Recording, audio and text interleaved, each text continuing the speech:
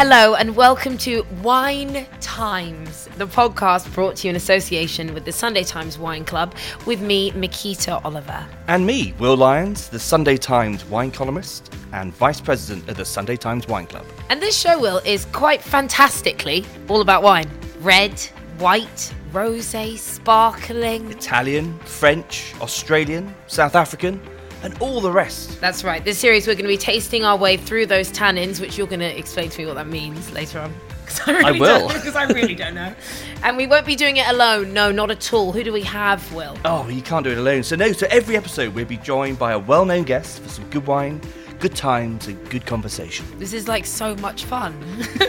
And remember, the wines featured in this episode and all others are available through the Sunday Times Wine Club. If you haven't signed up yet, there'll be a link in the episode description for you. I mean, I love them. They sent me a huge case of wine already, so I love them. So whether you're an expert with a broad palate, or you just tend to stick to the house stuff, in this show, you're sure to find something that will suit your taste. We're here in the wonderful Wadadley kitchen. It's beautiful. It's just beside the River Lee in London's Hackney Wick. It's owned by the incredible, vivacious, stunning, talented broadcaster and chef Andi Oliver, who is a wonderful woman. She's also my mother. Yes, she's my mother.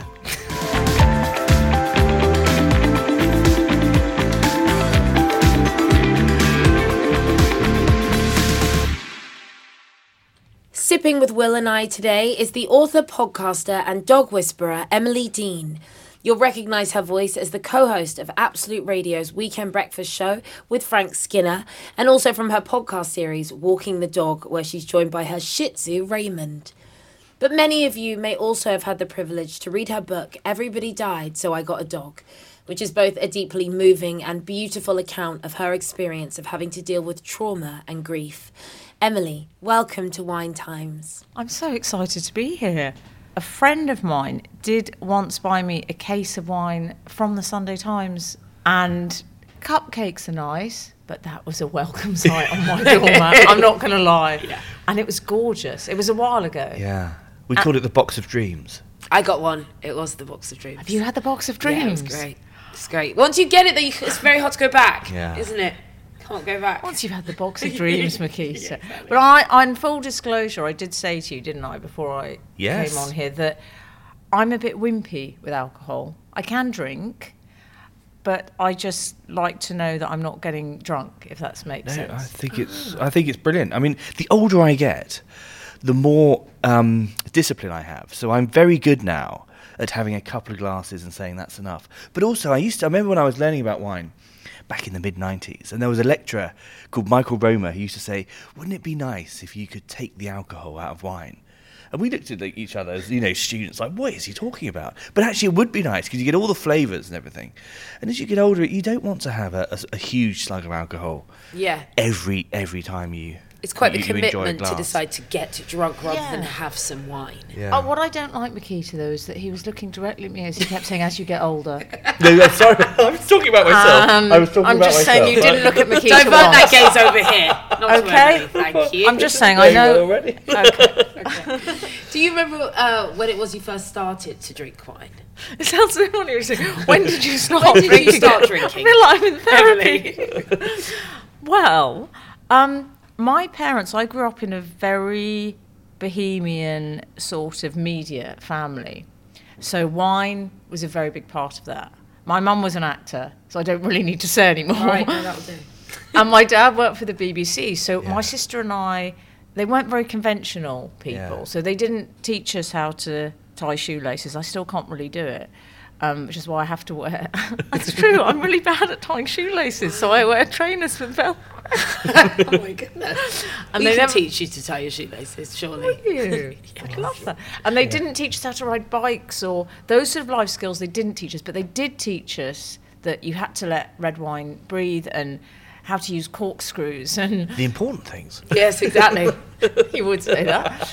And you do drink less these days. Is there a particular reason, or you just feel like you wanted a change? Yeah, do you know what? I think with me, it was probably about 4 years ago, I just started to feel the effects of alcohol. And as has already been pointed out, I'm a little older now. So I think it was I'm not going to let No, you're not going to let that go. If I will sit next to Nikita Oliver, the most glamorous, beautiful woman in the world. But yeah, so I sort of just felt, it was more the hangovers. Yeah. And it wasn't alcohol. And the thing is, a lot of people say, oh, I just don't like the taste of alcohol. I always loved the taste of alcohol. I actually liked, again, the whole process of sort of drinking wine. I just don't like getting drunk. Yeah. And I don't like the hangovers. So that's why I'm making you do low alcohol wines today. Now, I know very little about low alcohol wines. Tell me more about that world. Well, it's a challenge. So it is a challenge that I don't think I've met this week. So I'm really in favour of this. I mean, there is a huge movement, particularly the evidence, I think, points to the younger generation actually wanting to drink, non-alcoholic drinks or drink less. And I suppose they're more aware of their health, perhaps. But interestingly, the beer market has really stolen a march on the wine market. So whereas there's a plethora of really interesting, I think, low-alcohol, non-alcohol beers, and Heineken have just brought out a draft beer. That's non-alcoholic? Yeah. Wow. And if you go to your local, go to your local supermarket, you can get Ghost Ship and Brewdog, and they're pretty decent actually. I think with wine, the point is, it goes back to this. It's connected to the land. It's artisan farmers, and as we were saying on the episode last week, you can almost see the vineyard where the wine is made on the label. And winemakers are just interested, really, in making great wine, as opposed to non-alcoholic wine. Because you then have to...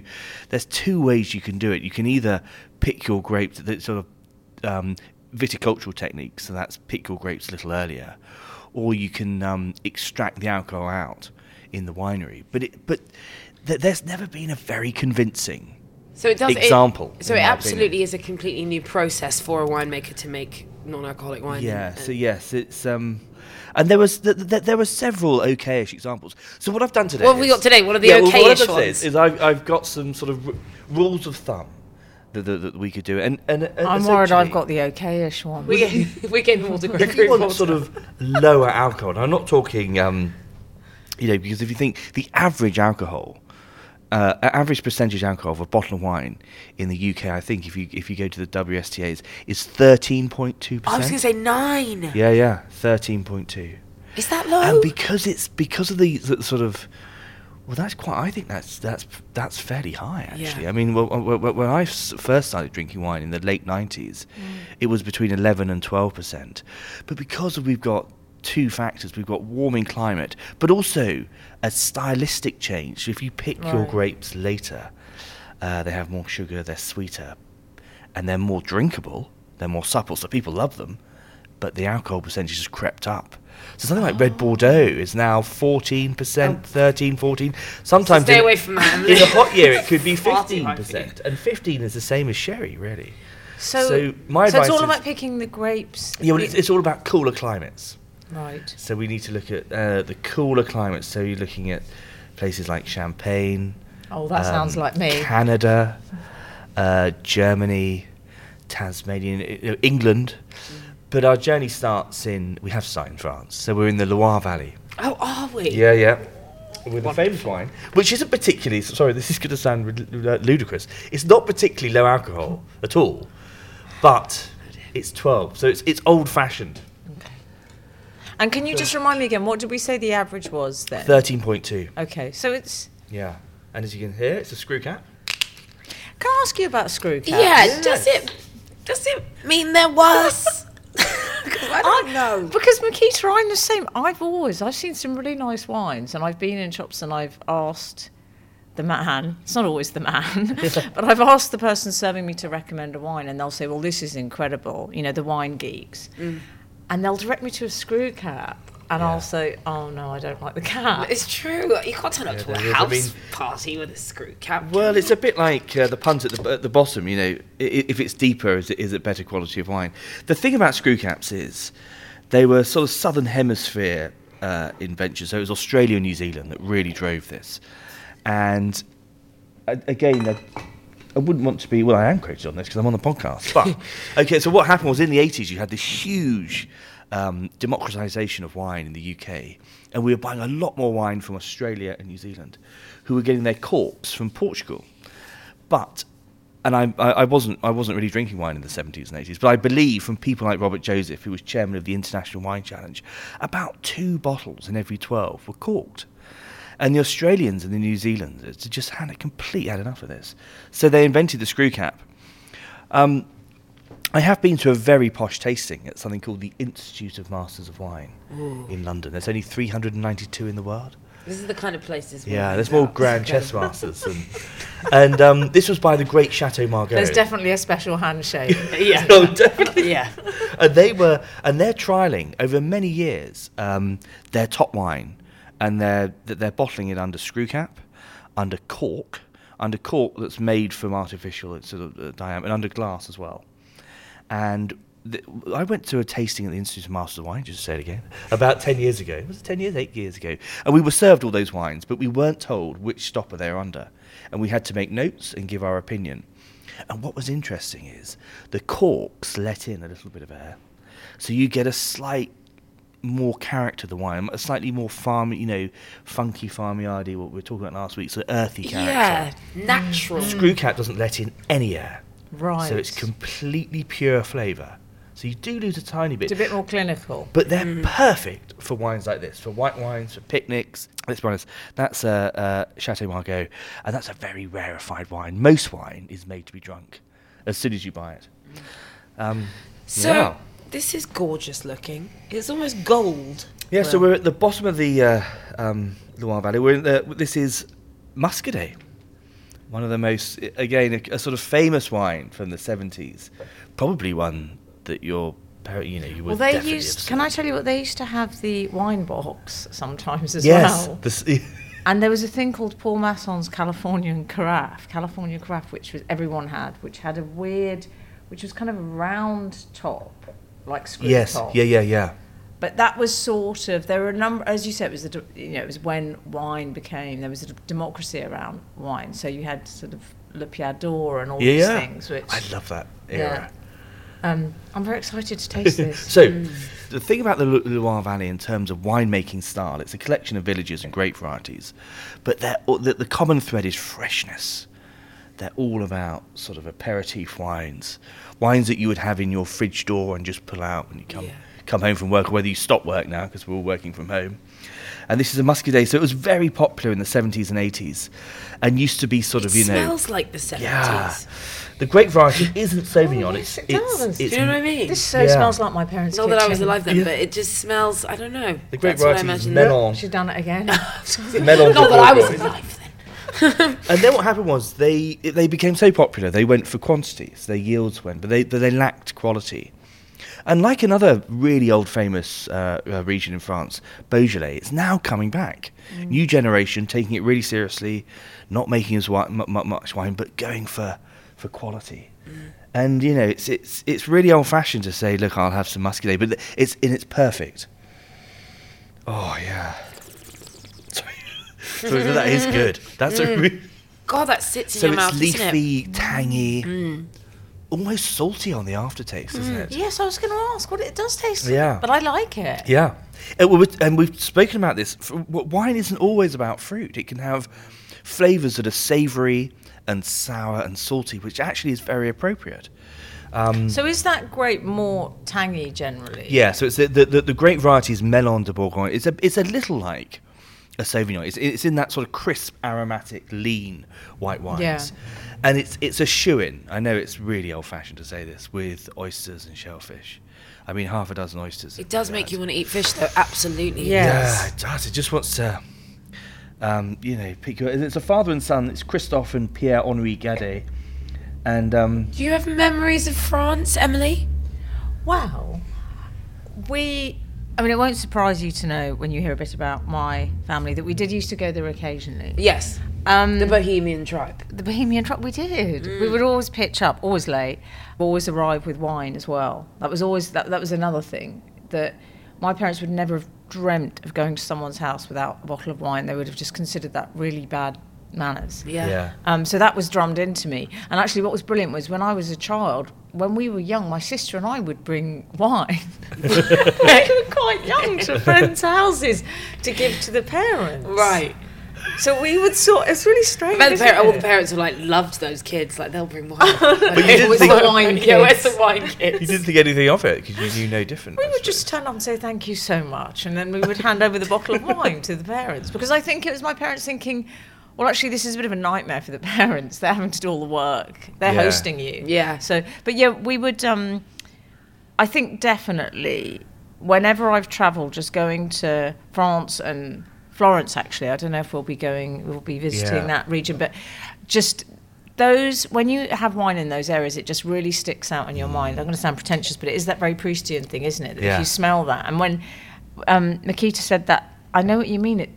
It does smell of my childhood this bit, which was that sort of, it's a slightly crisper wine, yes. Isn't it? So is that this a big thing crisp, lean, and it's funny you talk about that Proustian thing. So that's sort of memories. I always associate these sorts of wine with days like today when it's really cold, but the sun's shining. I mean, I don't go skiing, but I imagine if you were skiing, this would be a nice thing because it just sort of, and you go into the wine bar.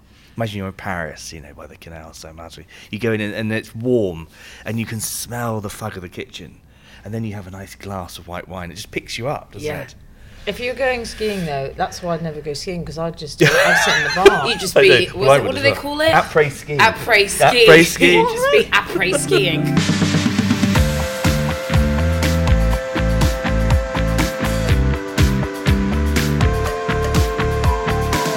Thank you very much for listening to this episode of Wine Times in association with the Sunday Times Wine Club. Remember, the wines featured in this episode and all others are available through the Sunday Times Wine Club. If you haven't signed up yet, there'll be a link in the episode description for you.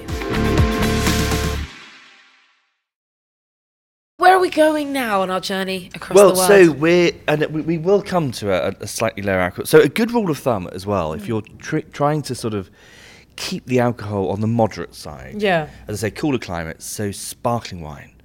And sparkling wine never creeps up in because you want that tart acidity. We're not going to Champagne. We're actually going down to... It was nice seeing you. No, sorry. Are you going to leave now?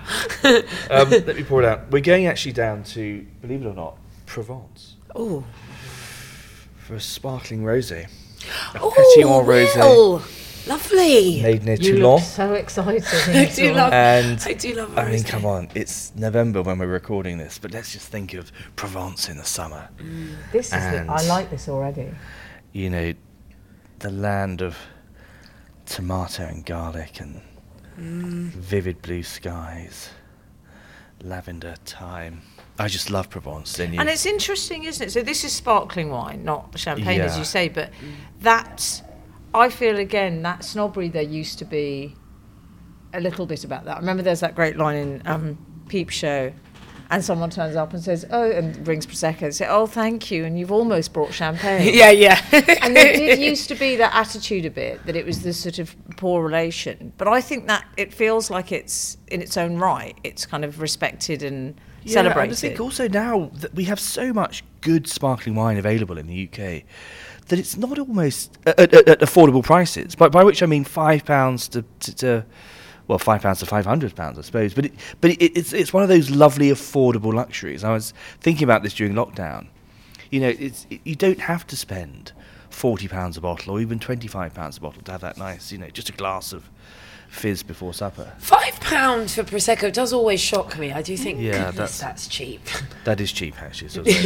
And then Also, I go buy the £9 one. This bottle looks much more expensive. Yeah, it does. It looks lovely. Yeah. It's a really beautiful rounded shape at the bottom there. And it's kind of almost a coppery colour, isn't it? Yeah, and I think it's, again, this isn't a, keep going on about this, intellectual wine, but it's just a wine of that I think reflects Provence, which is essentially sunshine, exuberance, and the sheer joy of good living, isn't it, really? It's not a wine you want to think, it's a couple of glasses, and then let's go in for lunch, you know what I mean? Yeah. But it's enormously popular. Is it? Yeah, so... Well, sorry, I shouldn't have said that before you tasted it. Now the pressure's on. Bloody better be good, Will.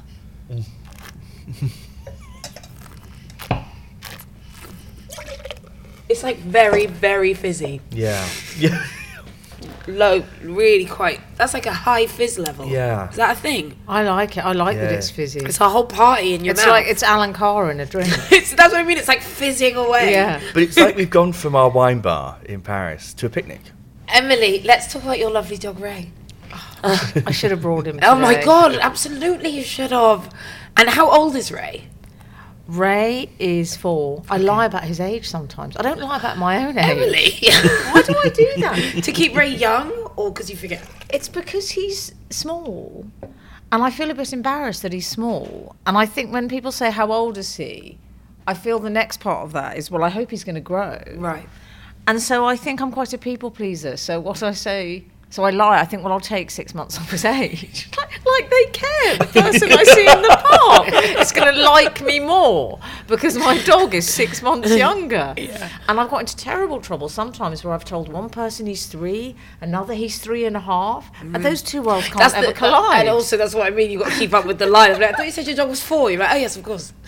It's awful. It's like, oh, there's Raymond, he's a 4-year-old. No, I was told he was 2 years, 4 months. But they are just the greatest companions ever, really, aren't they? Well, you've got, what's your dog? I have a dog with my parents called Scout, but recently, because I've recently started to live alone, she stays with me a lot, and she's my best friend in the world. Aww. And I do feel that quite purely. Is that how you feel about Ray? I mean, I can't even begin to describe. You know, people watch those sort of dog weddings on This Morning and laugh at them. I sit there very seriously thinking, this seems like a good idea. No, I do. I do a really... Because he did, on a serious level. You know, he came into my life at a time when he was just so amazing, just having him, because I'd had quite a tough time. And just having Ray suddenly in my life, he just brought utter joy into my life. And every night I say to him, oh, I'm so grateful. I'm so lucky to have you. You're such a lovely little boy. And he goes to the end of the bed and puts his arse in my face. Yeah. But that's really him saying, I love you too. Yeah. And Ray came into your life after a really terrible time and lots of bereavement for you. And you did write, quite honestly, about that time. Did it help? Being able to write do you know what? what? I think it was one of those things where my sister died very suddenly, and then both my parents died, and it was all, you know, I used to joke very darkly, it was a bit Game of Thrones episode where they just didn't space all the bereavements out. They just thought, let's kill them all in one go. But it was tough. It was really hard, just because nothing prepares you for that amount of loss in one go like that. And I think the dog thing was just, my sister had always really loved dogs, and she had bought a dog. She'd got a dog called Mr. Giggles. And he was very comforting to her 2 daughters, because I have 2 nieces who I help my brother-in-law look after now, and they're lovely little girls, but it was very hard for them. And I felt it's funny how the presence of a dog, just even things at the church, you know, it's frightening for kids going into an environment like that, and everyone's in black, and there's all these sort of, you know. Yeah. And we decided to bring the dog in. And the vicar was like, well, it's highly irregular. And I was like, the dog's coming. Mr. Giggles is coming. Okay. I'll take it up with God. But it was great. And it just brought this spontaneity and joy into, and I think, so after that I was determined to get a dog. And I did. And I called him Raymond because I wanted it to sound like the sort of old man in Coronation Street. You know, those old school names. And my sister was called Rachel, so it was kind of a nod to her without it being a bit weird. So he's called Ray. So yeah. So thank you for Ray, really. Thank you for Ray. He's my ray of sunshine. Yes. And you know, I'm going to say, this is a bit of a ray of sunshine for me. Oh, so if Ray was a wine, he'd be this. Wow. We've never had that. He would be. Yeah. He would be, because it's sort of effervescent, and it's fun, isn't it? Yeah. It's a good time wine. Yeah, exactly. You don't want to think too much about it. And also, as you know, life can get extremely difficult, so you do need these periods of moments when you just forget about things, and it's silly, you know, just have enjoyment, and that sometimes we forget that, don't we? Well, where are we going next? We're leaving France, and we're going all the way over to the other side of the world, to a country where we have been to a lot in this series. We're going back to New Zealand, and we're going to the tip of the South Island, to a place called Nelson. I know. My father's in New Zealand. Oh, fantastic. He would thoroughly approve of this. So you know now, so it's famous for hops, berries, kiwis, nuts and cheese, and also Kiwis as in New Zealanders? Is that no, you as in the kiwi fruit, as in the fruit. And it's also home to New Zealand's oldest pub, the Muta Inn, that was formed in 1850, apparently. Wow. Wow. Is this a red? It's a sweet wine. It's a sweet. Now, I love a sweet wine. Oh, Will, you've done so well. You substitute alcohol for sugar. Okay. So it's got residual sugar, but it's less alcohol. So you know, as a rule of thumb, this is 10.5. You see, my favourite wine, when I did drink wine, I always wished I could just order dessert wine. Really? Because there's a Hungarian Tokaj. Yes. Which is one of my favourites, which I tasted at the Fat Duck, and I wrote it down, and then I went online and found out the price, and I cried. What kind of price could you pay for a Tokaj? Well, we have one at the Sunday Times Wine Club, and also I just You can get them for 40. bash the 40, yes, 40 but their small top bottle. wine is called Essentia, and that's incredibly valuable. This is I think probably the prettiest wine you've ever poured for me. This because is it's orange and gold. Oh, they can't see it, but it's know. a Now, this golden is- hue, isn't it? This would Absolutely lure me stunning. back in Oh right. Oh, sorry, I should. to drinking club, because this is my dream kind of wine. Oh my god, I'm so happy we've ended in New Zealand with your dream wine. Very good job, Will. Talk me through this. It's my So the grape variety is Riesling. Beautiful And bottle. it's set up by the Seafried family, who are Austrians, who came to New Zealand in the early 70s, thinking, well, the plan was to pick apples and have an orchard. But they diversified, and they now make very good wine, and they make sweet wine and red wine. What you're getting on the note... It's amazing. It's heady. Oh, it's. I'm gonna go. It's lush. It's like, but you know when you peel a tangerine, an easy peeler, and then you smell, you probably don't know this, but you smell the inside of the skin, you get that on the note. So as opposed to a Sauterne, this is much more citrus. It is actually. So the great thing about Tokaj, with Tokaj you get notes of apricot and honey and sort of marmalade, but you get that wonderful acidity.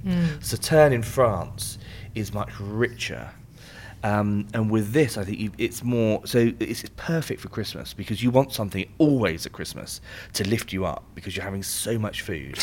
And it's such a gastronomic marathon, isn't it? And I would love this at Christmas. This is exactly what you want to drink You at would love Christmas. this every day. I have this on a Wednesday and Christmas. And is it? It feels like, again, it's more sort of socially acceptable to have sweeter wines now. Yeah. There's no sort of there's no shame. You're not shamed. It was an embarrassing choice at one point. well, I think it was all that sort of Abigail's party, wasn't it? And that sort of, Black the Tower 70s, yeah. Rieslings were just seen as a sort of. But I think it's good to have my it as a pudding. I tasted that one. Woo, that Yeah. is beautiful. I couldn't spit it out. You're a fundamentally changed woman. That is absolutely beautiful. I've never really looked into sweet wines. That is stunning. I didn't spit it out either. Like, you shouldn't. I don't think we should. That is one of the nicest wines I've ever had. So what they do is Wow. they leave the grapes, you can imagine, to shrivel up. And imagine a grape when it's young and tart. It's got lots of acidity and it's a bit sour. But as it gets older and riper, Why the sugar doesn't the comes producer out. need to have this? I in know. his Seriously, life? Ben, you need to try this. It's Now. so good. When you've recorded it all. And I believe it's got 200 grams of residual sugar, so it's a lot of sugar in there. Yeah, but it's a party. It's a big hit.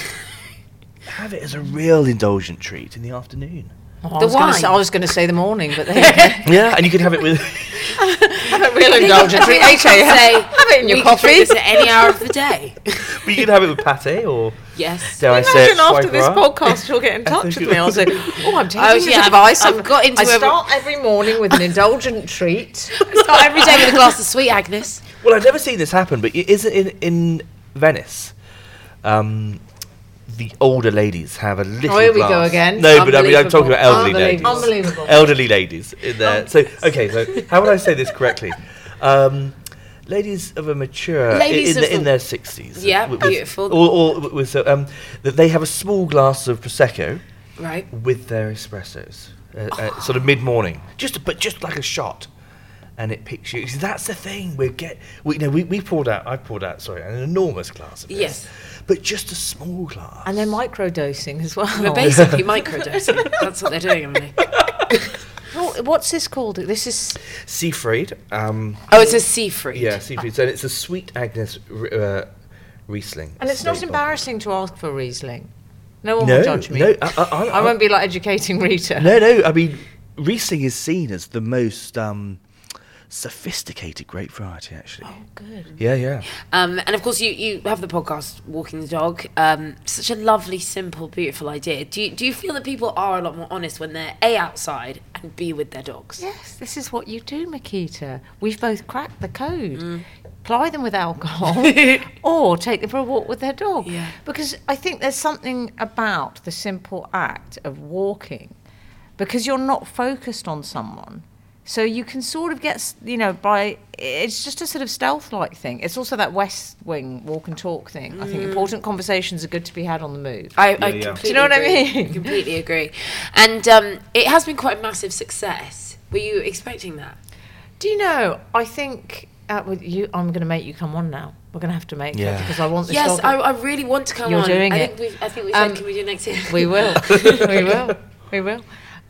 Because I definitely think whenever I sort of invite people on, and I'm sure you feel the same when you're doing this, because this is very informal, and I wanted the same thing. I just think I wanted it to be fun, and I found out, it's so weird, I think one of my favourite guests was Jeremy Paxman. Nice. Because I turned up to meet him, and his dog was called Derek. Hello? I mean, I heard him. I saw him standing there, Bermuda shorts, saying, "Derek, you silly idiot, what are you doing?" And you've interviewed a lot of people, but I'm sure there are some people that you've been terrified of. Oh, God, yeah. And actually, with Paxman, it was interesting because what I realised, he was so nice. He talked about his family. He really opened up. And he talked about Derek, who he just adored. And he talked about his depression and stuff. He was just really sort of open. But I realised, actually, the reason we're also terrified is we only ever see him in a combat situation. Because that's his job. Yeah. Is to see him in the opposite environment when he was with Derek. I mean, I even said to him at one point, Makita, I started calling him Jezza. I don't know why. That's how comfortable it got. Yeah, I said, come on, Jezza. And then the producer looked at me as if to say, "Really? You're Jeremy Paxman Jezza. He was fine. I said, "Do you mind me calling you Jezza?" He said, "I rather like it." Yeah. And we got an ice cream. It was great. So I love Jeremy Paxman. I knew he'd be a darling. Yeah. And who was your favourite dog? Not person, dog. Oh, great question. I mean, Derek's in my top 5. Yeah. Just simply the fact that he's called Derek. Yeah. What kind of dog is Derek? Derek is I think he's a spaniel, maybe a spaniel, beautiful. maybe. I get a lot of cockapoos on the podcast. Most of the dogs, sometimes if people don't have dogs, they'll borrow dogs. So like Rob Brydon came on and he said, it got quite confusing because I said, "Oh, I'm happy to provide a dog," and he went, "I'd like a golden retriever, please, Emily." And it was a very simple exchange. And he said, "Oh yes, that'll do." But then he didn't. And though it's really lovely working with them as well because it gives people. That's what you should do. Is actually people go and get dogs, and it's like spend time with the breed. Greg Davis did it, and he asked for. Greg Davis ask for? He said, "Well, I can't go with one of your silly little dogs. I'm going to look ridiculous." So he said he wanted a big dog. So I got him a Rottweiler, but it turned out it wasn't full Rottweiler. It was part Rottweiler, part German Shepherd. Unfortunately, that's called a Rotten Shepherd. And he walked around with this dog. He fell in love. He with fell the in Rotten love with Shepherd. it. Well, it's been lovely. I did want to ask you your favourite wine, but I think we damn well know. Is this your favourite? Absolutely. This is my favourite wine in the world now. Do you know what? I'd say I like this almost as much as I like Jeremy Paxman's Doc Derek. Wow. Okay, so this is number 1. This wins.